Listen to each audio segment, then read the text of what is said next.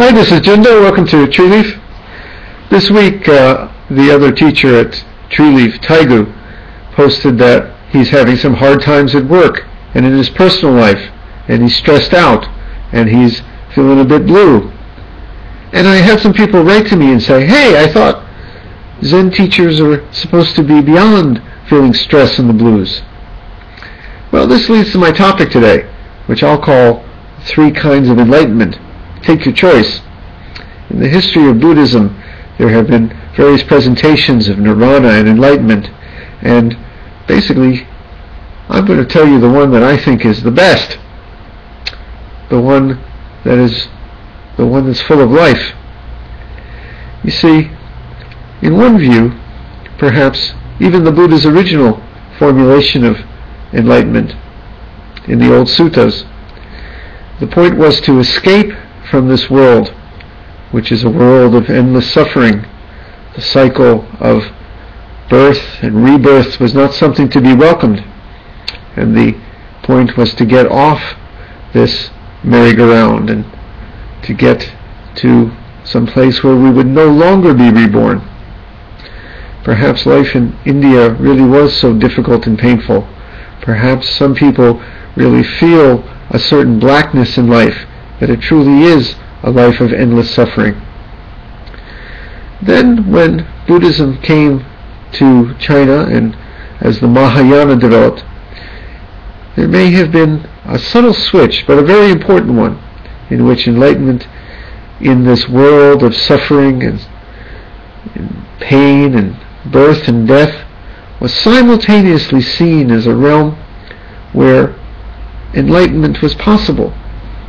But still, the goal at that point seemed to be a certain reaching of the Buddha's state, where he was past all that, past ever having another lousy day, perhaps past physical pain, even, according to some interpreters, even the need to eat and feel hunger, even, I suppose, loneliness, even petty upset, frustration. Though if you read many of the old suttas, the Buddha, it peeks through that he was a little frustrated. He said when he first attained enlightenment that maybe he should just stay sitting under that tree, not bother getting up to teach, because it could be vexatious, it could be a pain in the neck to try to convince people, to preach to people who might not have ears to hear. When he got old in the old suttas, he started to get aches and pains, bad stomach, a bad back. His this part and that part were aching, and he turned into an old kretch, an old complainer. Well, not really, but he had to back off from a lot of his teaching activities, sometimes lie down, take it easy, because he was getting old and getting sick. You see, the Buddha never found a way that we could live in this earthly realm forever. He never found a way that we don't get sick, and I suppose he never found a way that we don't meet all the frustrations of life, such as, well, if he didn't have a home, he was homeless, but losing one's home. And, well, he didn't have a family, but maybe problems at home with one's family. These are things that really he never found a cure for except he proposed leaving one's home and leaving one's family, which, frankly, that was his solution, but maybe not the best one.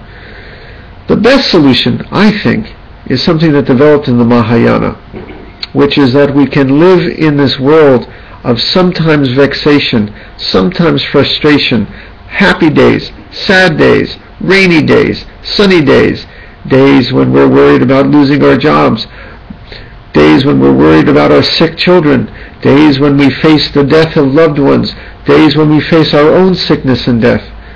We can experience that with many of the natural emotions that come with it, and yet pierce through, and yet see through to a realm which is simultaneously free of all that, where there is no loss and no gain, no birth and no death, no one to get sick.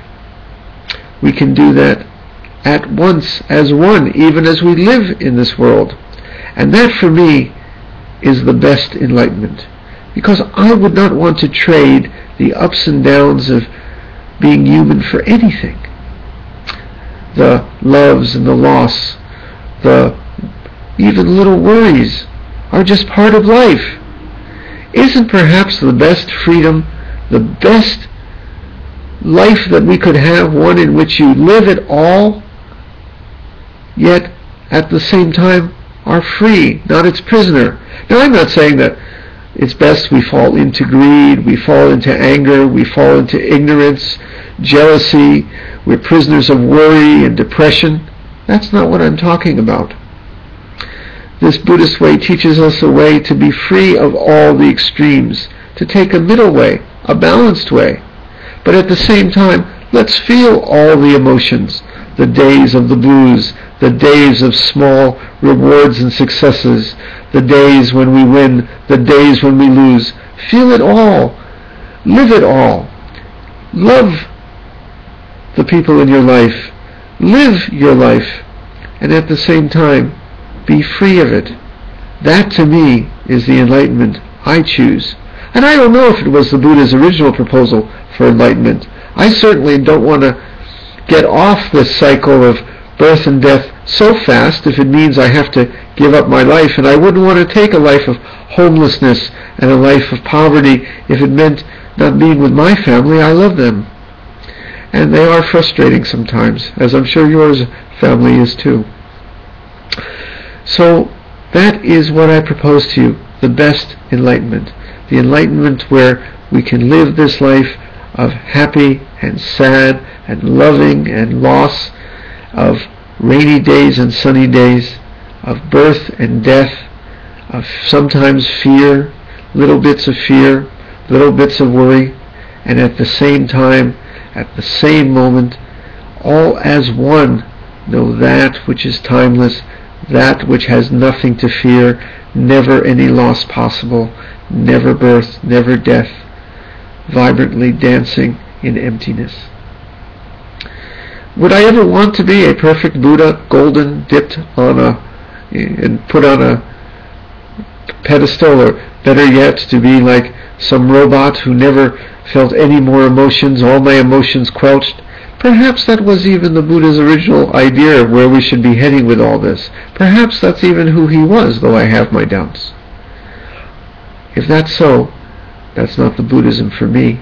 And if it's not the Buddhism for you, you're certainly in the wrong place here at Tree Leaf. Here we live, and we live free at once. For as our slogan is, all of life is our temple. My thanks, by the way, to Kyonin and Chris and all the other folks who worked on this t-shirt project. Mine came in the mail today. Hey, it's a little cold for t-shirt weather, but we'll just sit with that. Okay?